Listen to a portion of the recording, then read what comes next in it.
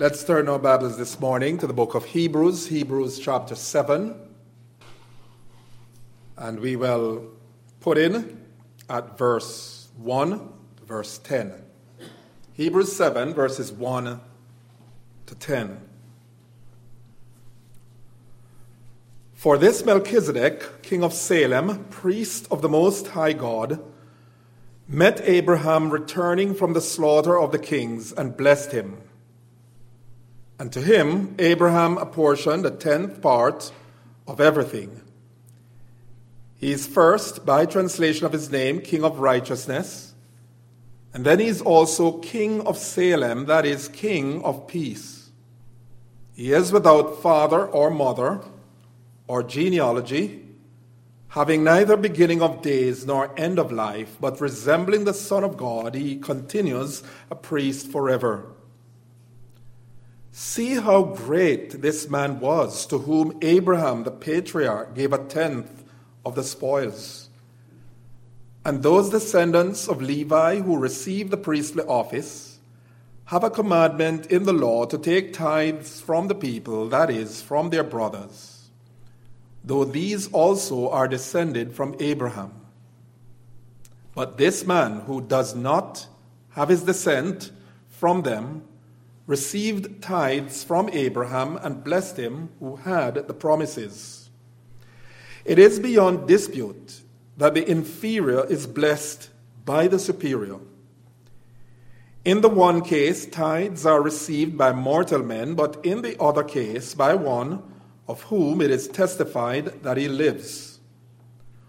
One might even say that Levi himself, who receives tithes, paid tithes through Abraham, for he was still in the loins of his ancestor when Melchizedek met him. As we have been pointing out, the epistle to the Hebrews was addressed to some Jewish Christians who were facing bitter, hostile persecution for their faith in the Lord Jesus. And in that situation of opposition, of intense persecution, they were being ostracized by their fellow men, their fellow Jews, that is, which, among other things, involved excommunication from the temple and its privileges, public ridicule, confiscation of their property, as well as imprisonment. We know this based on chapter 10, verses 32 to 34. And on account of such harassment, they were being tempted to not only renounce their commitment to Christ, but to return to the sacrifices and rituals of the old covenant. They were inclined to go back to what is known as Judaism, and for the writer, such defection was most serious, because it represented, among other things, a falling away from the Lord, from the living God, as he puts it. It signaled unbelief, disobedience, and rebellion against God, thus inviting the judgment of God. We see that in chapter 3, verse 12, to chapter 4, verse 7, as well as chapter 6, verses 4 through 6. And so throughout the epistle, the writer does at least three things. He does at least three things, these three main things. Number one, he issues to them throughout the book a series of warnings aimed at dissuading them from returning to the old covenant. Two, in an encouraging way, he urges them to patiently persevere in their faith in Christ, laying hold, as he puts it, of the hope that is set before them. In fact, as we saw last week, he called their attention to Abraham as a fine example of what it means to patiently take hold of the promises of God, believing in the trustworthiness of God. And so Abraham is held up before them as one who did it, and hence they too can do it by God's grace. And the third thing the writer does throughout the epistle, he holds up before them the Lord Jesus Christ as the fulfillment, as the perfect realization of the entire sacrificial system of the Mosaic law. And in so doing, he calls their attention to Christ, who is not simply a priest, or a high priest for that matter, but Christ, our great high priest. Because as we said some time ago, all the priests of the Old Testament, none of them had this title, great high priest. Yes, they were priests. Yes, there were high priests, but never anyone was referred to as a great high priest. Jesus Christ had that distinction. He has that distinction, in fact, whereby he is our great high priest. And this is by and large, the predominant theme of the epistle to the Hebrews. If we could find or select one overarching, defining theme that recurs throughout the book of Hebrews, it would be this: the high priestly ministry of the Lord Jesus Christ. In fact, chapters 1, 2, and we see this chapter and previous chapters, chapters 4, 5, all the way to chapter 10, these chapters are all about the high priestly ministry of our Lord Jesus. For example, we see in chapter 1, verse 3, that in terms of his priestly accomplishment, Christ did something which the Old Testament Leviticus priests did not do, they could not have done, and it was this, that after making purification for sins, he sat down at the right hand of the Majesty on high. No priest sat. The Word of God says daily they were standing in the tabernacle offering up sacrifices. Of all the pieces of furniture you would find in the tabernacle, listen, there was no chair, no seat. Why? Because they had to be standing daily. They never had time to sit. In chapter 2, verse 17, Christ is presented there by the writer of the Hebrews as a merciful and faithful high priest. To those who are partakers of the heavenly calling, the encouragement is given in chapter 3, verse 1, to consider the apostle and high priest of our confession. In chapter 4, verses 14 and 15, the writer challenges his readers to hold fast their confession on the grounds, on what grounds? Here's what he says: on the grounds that we have a great high priest that is passed into the heavens, Jesus Christ, the Son of God. The writer says there how that is a high priest who can be touched with the feelings of our infirmities. In chapter 5 verses 4 through 10 show that compared to the Aaronic priesthood, Christ's priesthood stands superior, as he, the Son of God, has been designated by God, designated by divine appointment, a priest after the order of Melchizedek. Now you'll recall that just as the writer made mention of Melchizedek back in chapter 5, verse 10, just at that point he mentioned Melchizedek, he immediately told his readers in verse 11 of chapter 5, he says this: of whom we have much to say, but you cannot bear it. It's hard to explain because you are dull of hearing. Now, I'll tell you this morning, I have a lot to say about Melchizedek, not because necessarily you're dull of hearing, why we won't be able to finish it, but listen, it's long. The writer of the Hebrews could not go on because his readers were dull. And instead, what he did, you recall, he digressed from Melchizedek and he went into a lengthy discussion concerning their spiritual condition, how that they were on the verge, as he saw it, they were on the verge of falling away. And it is now here in chapter 7 that he resumes what will turn out to be a lengthy discussion, an extended discussion of the priesthood of this Melchizedek. And so he begins verses 1 and 2, for this Melchizedek. So he's beginning now to enter his discussion about Melchizedek, whom he had postponed. That discussion of Melchizedek he had postponed earlier. He says this: for this Melchizedek, king of Salem, priest of the Most High God, met Abraham returning from the slaughter of the kings and blessed him. And to him Abraham apportioned a tenth of everything. This is, in fact, a condensed account of the narrative we have in Genesis 14, the background of which is as follows. 4 Confederate kings launched a war against 5 kings around the area of Sodom and Gomorrah. This king, which led the coalition force, Kedorlaomer, came against 5 kings in the region of Sodom and Gomorrah, sometime after Abraham's nephew Lot had separated from him for the land of Sodom. You remember the account. Lot lifted up his eyes, he saw the well-watered plains of Jordan, he went there. And not long after, there was this situation where there were invading enemy kings who invaded that territory, and they carried off the people, plundered their goods. They took as well Lot. It was on hearing this, we're told that Abraham deployed 318 of his trained men to go after these kings and rescue Lot. And not only did they defeat the 4 invading kings, but they recovered the stolen properties as well as the captives, including Lot.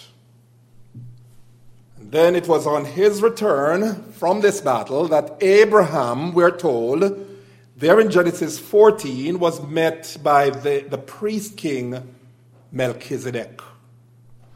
Melchizedek, you'll remember, the Bible tells us there, he brought forth bread and wine, and he blessed Abraham in the name of God Most High for having given Abraham victory over his enemies.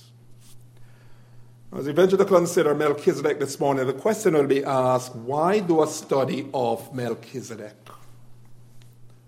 Why? Because for the writer of Hebrews, a knowledge of Melchizedek will provide for us an appreciation of the superior priesthood of our Lord Jesus Christ. Melchizedek is that important to the discussion of the writer that it is worth our studying this morning.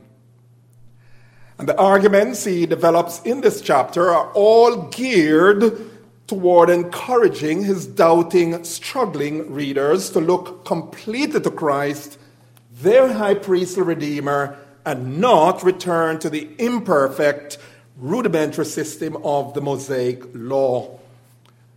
You can see how this makes sense because, listen, Melchizedek, the writer is going to point out, is greater than the Aaronic priests.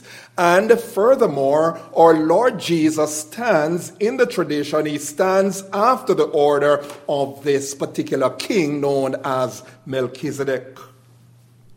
Now, from this passage this morning, verses 1 through 10 of Hebrews 7, there are 2 major questions we'll answer.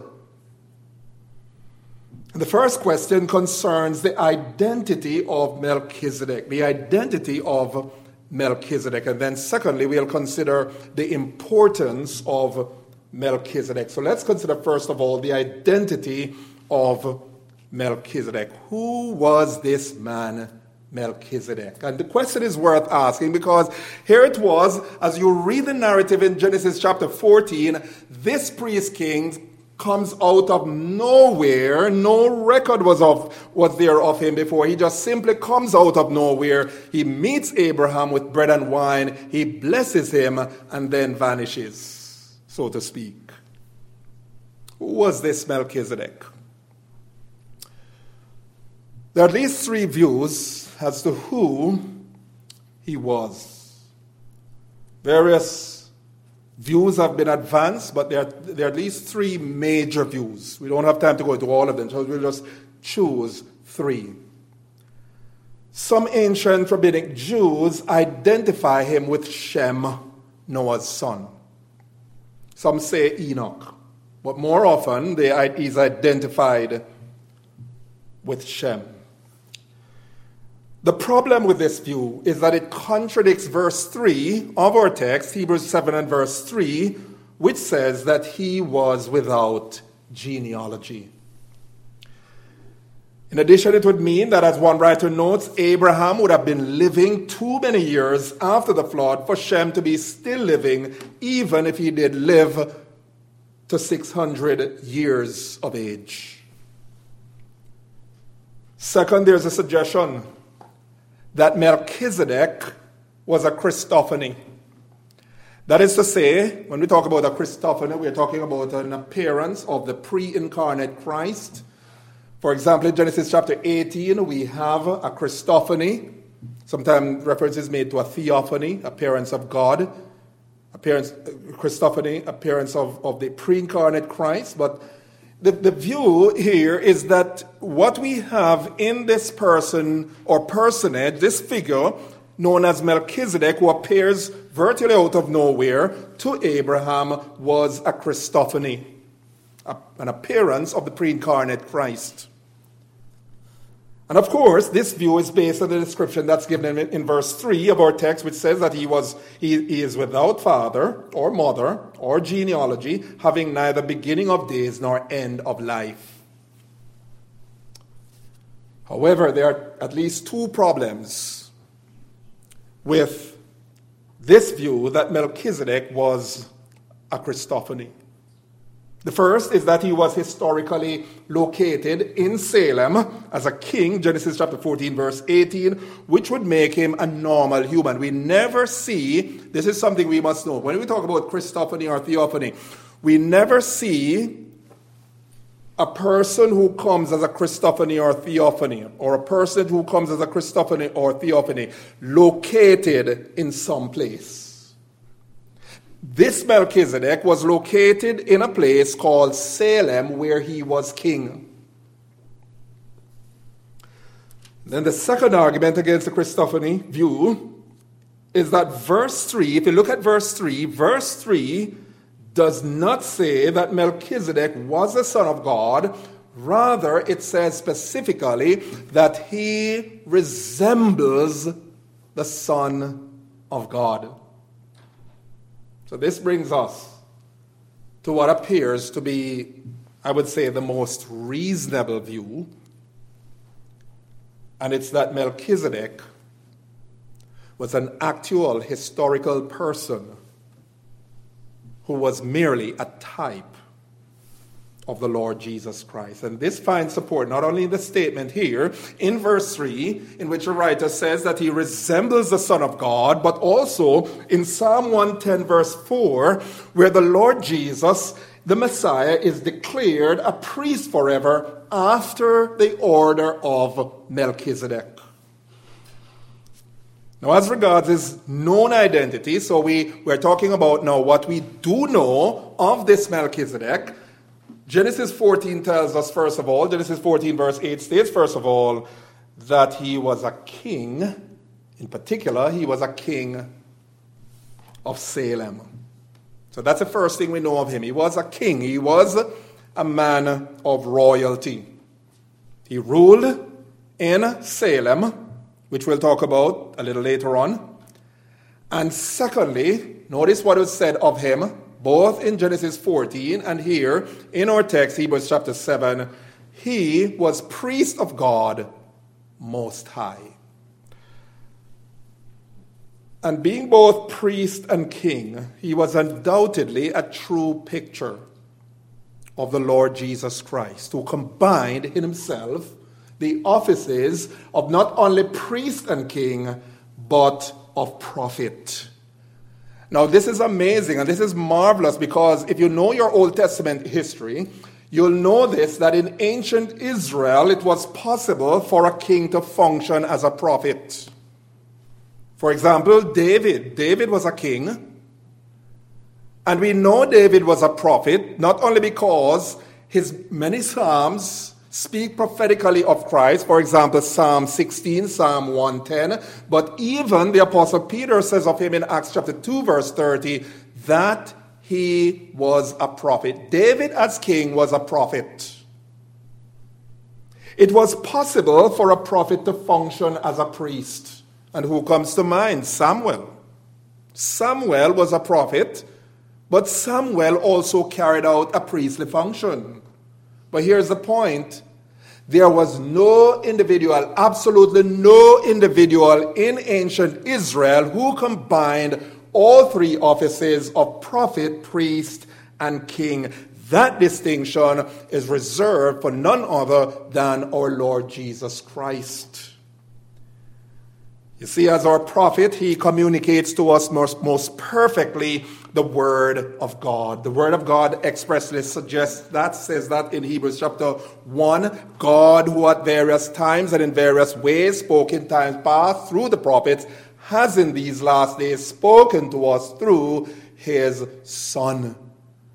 And in the Lord Jesus Christ, you and I, beloved, have what we would call the ultimate, definitive expression of the revelation of God. He it is who communicates to us most perfectly the Word of God. And what we have here, my friends, in our Bibles this morning, we have here the Word of our Lord Jesus Christ. As our priest, he cleanses us, he purges us of our sins and mediates for us before the throne of God. That's what he's presently doing. If any man should sin, we are having an advocate, the Apostle John says, Jesus Christ the righteous. He is presently in heaven, sitting at the right hand of God, interceding for you and me. He's our prophet. He communicates to us most perfectly the Word of God. As our priest, he cleanses us and purges us of our sins, mediating for us before the throne of God. And then as our king, he commands us, he leads us in the way of righteousness. That is our Lord Jesus Christ.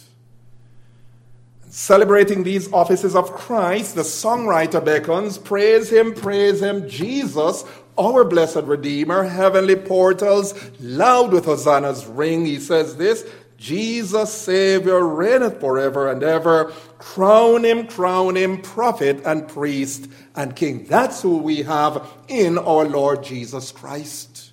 And that's what makes him a great Savior. That's what makes him an all-sufficient Savior. His being prophet, his being priest, his being king for us. Now, the interesting thing to note, what is said here of Melchizedek, namely that he was a priest of God Most High. What is most interesting about that is that notwithstanding his living in Salem, and where was Salem? Salem was somewhere there in Canaan. And Canaanites, of course, were notoriously wicked. They were pagan. They were ungodly. And yet here we find in the Word of God a man, a priest king, who was a worshiper and servant of the one true and living God. In fact, it's not without purpose that Scripture specifically tells us, it cites the fact that he was priest of God Most High. You say, what's significant about that expression, priest of God Most High? Because the Canaanites, the Amorites, were known for their numerous false gods. That was a land of gross idolatry.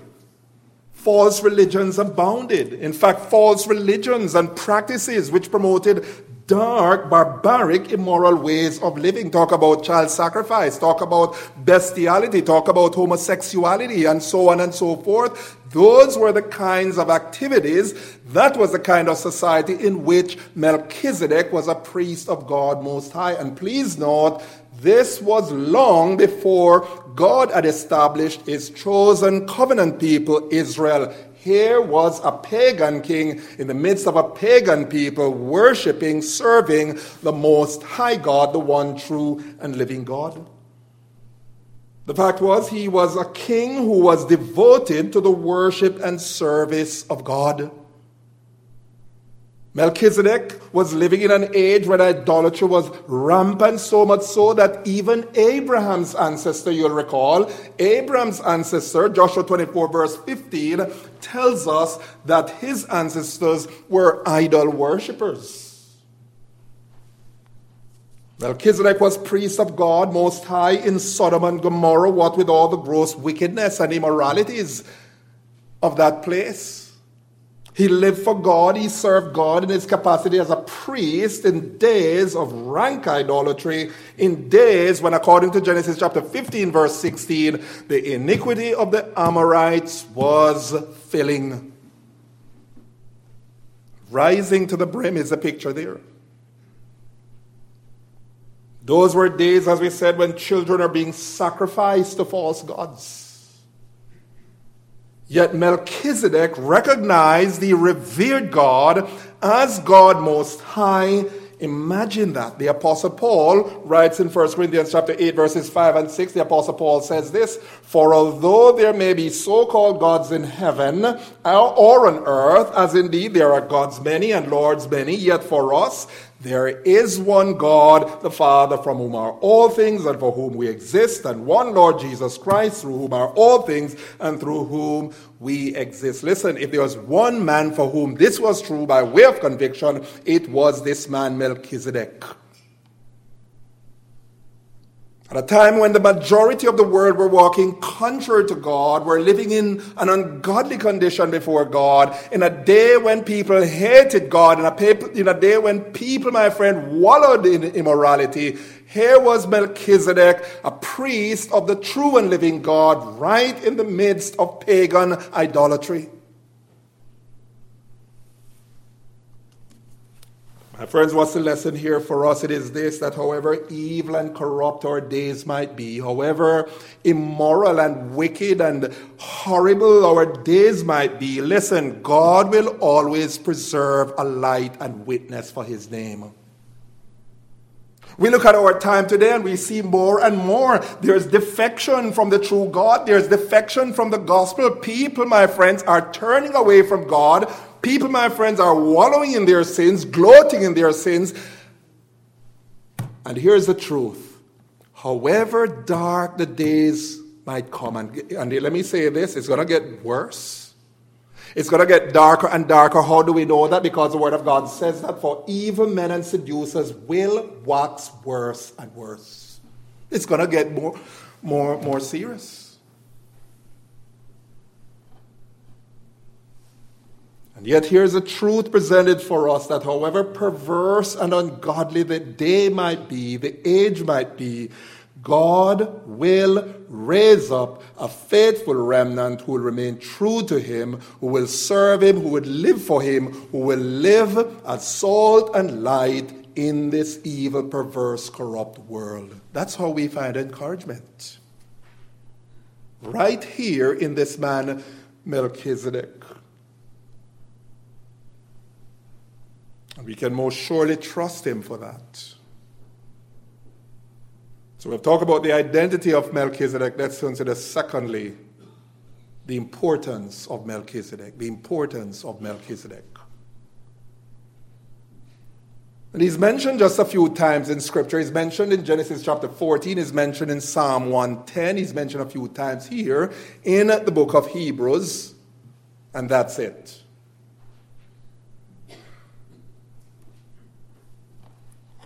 Yet, here in our text, Melchizedek is presented as a figure of immense importance.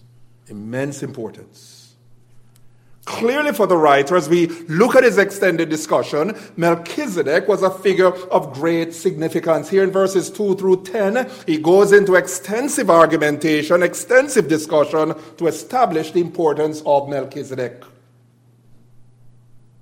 How important is Melchizedek? First of all, the writer establishes the importance of Melchizedek in terms of his person. In terms of his person.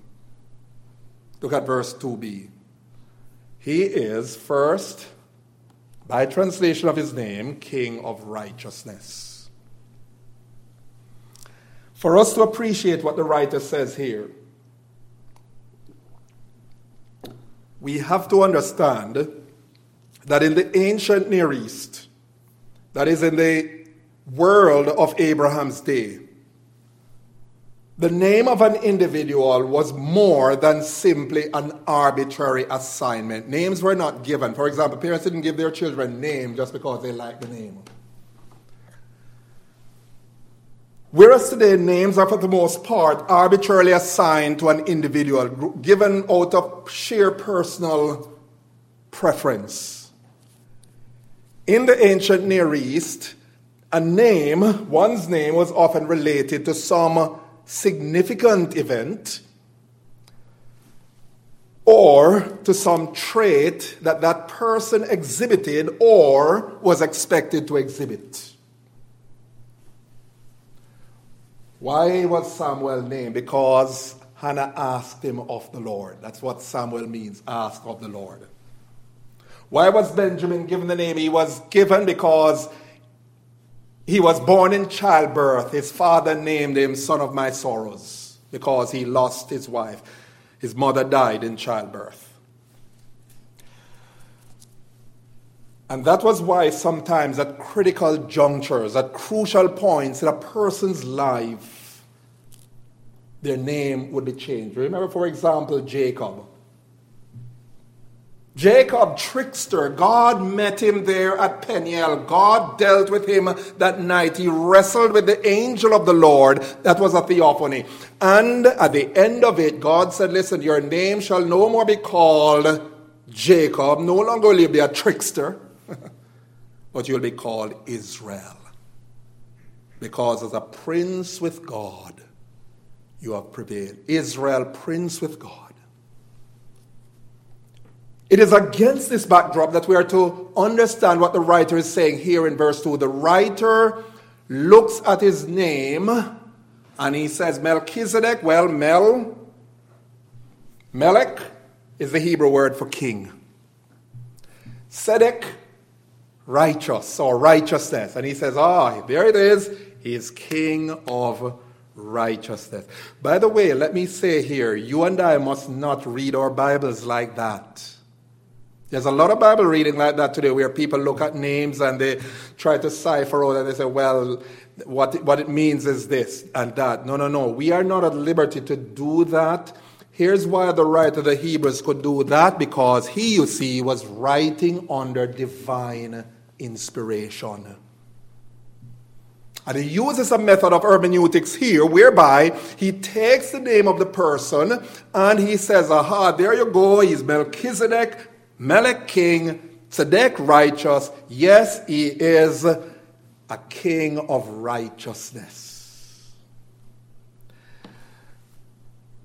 Again, this is remarkable given the fact that, as we said earlier, he was a priest of God Most High in a society that was wicked, in a society that was corrupt, a society that was so far removed from that which was pure and right and true. He was truly a righteous king. Second, the writer to the Hebrews establishes the importance of Melchizedek, not only in terms of his person, but in terms of his position. He says there in the C part of verse 2, and then he is also king of Salem, that is, king of peace. The parallelism of Psalm 76 verse 2, where it is said that God's abode has been established in Salem and his dwelling place in Zion, strongly indicates here a reference to what was later known as the city of Jerusalem. Of course, Salem, from the Hebrew word shalom, means peace, explains why the writer says of Melchizedek that he is also king of peace. King of righteousness. Imagine that. King, here's a man. The writer establishes here was a man. He was king of righteousness. Here was a man. He was king of peace. This Melchizedek. And beloved, this is significant because with these designations, Melchizedek stands as a real type of the Lord Jesus, who of all others, above all others, is the bona fide king of righteousness and king of peace. This is most remarkable. It's a most remarkable and comforting truth, particularly for this time in which we are living, this time of history, this time in which you and I are living, polarized as it is politically and socially. Our society today is beset with turmoil and tension. We see it, we feel it, we know it. This is an age, my friends, of hate. This is an age of rage. This is an age of intolerance one toward another. These are days when peace is lacking. If peace is lacking in society, then it's lacking even more so in the heart as people try to numb themselves with all kinds of palliatives. Many today turn to substances. Some turn to sex, to spirituality, to meet some turn to their inner self to attempt to find peace. But sadly, peace eludes them. And why does it elude them? It eludes them, you see, because the things to which they turn for peace, the things to which they turn for inner rest, for inner satisfaction, are more psychological escape techniques, which in their very nature do not fix the problem, but rather mask the problem. As one man says, the problem with the escape technique is that is that reality always awaits your return. People go to the bottle, they go to sex, they go to this, they go to that, and as soon as it wears off, they're back to square one. No peace. And then we think of the lack of peace throughout the world as we see nations warring against one another. We see nations in conflicts with one another. And many naively imagine that if nations would only come together, would only sit down and negotiate, would compromise, would strike a deal, would exercise diplomacy, then the problem of war would be resolved. Needless to say, do I have to tell you that as history demonstrates time and again, diplomacy, compromise, these things are no necessary guarantee that people, that nations will be at peace one with another. We know the reality of broken treaties. We have seen it time and again.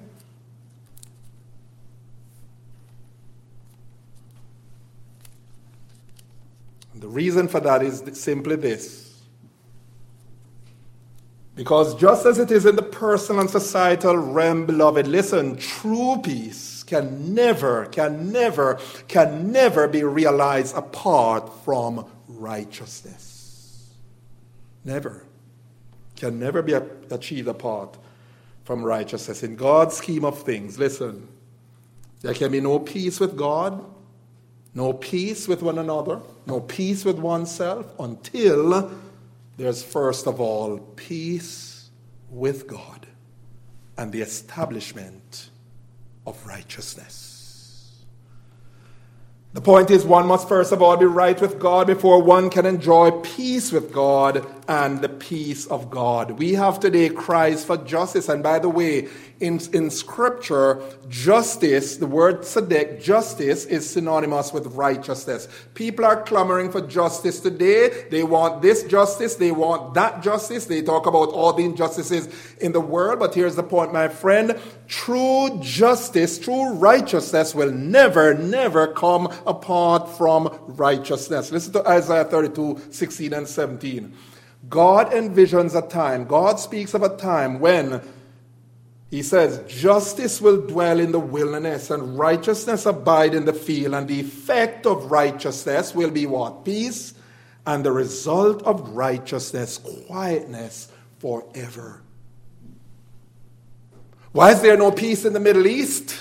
Because there's a lack of righteousness. Why is there no peace in the heart? Because there's lack of righteousness. The absence of the righteousness of God. We read in Isaiah 57 verse 21, there is no peace, says my God, to the wicked. Psalm 85 verse 10 declares, here's what Psalm 85:10 says, steadfast love and faithfulness meet, righteousness and peace kiss each other. The question is, where did this reconciling kiss between peace and righteousness occur? Yes, you got it right. It was at the cross. It was at the cross of Calvary, beloved, as the Lord Jesus, our great high priest, hung there atoning for your sins and mine. It was there on the cross that the justice, the holy justice and wrath of God was satisfied. And in consequence of the satisfaction of God's righteousness, of God's justice, righteousness and peace become a reality in the hearts of men, in the hearts of people as they relate one to another and to God. This is precisely why our Lord Jesus could say in John chapter 14, verse 27, unlike any other, our Lord Jesus could declare, "My peace I give you." And this, you see, explains why the Levitical priesthood, why the Aaronic system with all its elaborate rituals and sacrifices could never, they were utterly inadequate to give peace to the conscience of people who brought those sacrifices. Because every year they brought those sacrifices, there was what? A remembrance of sin.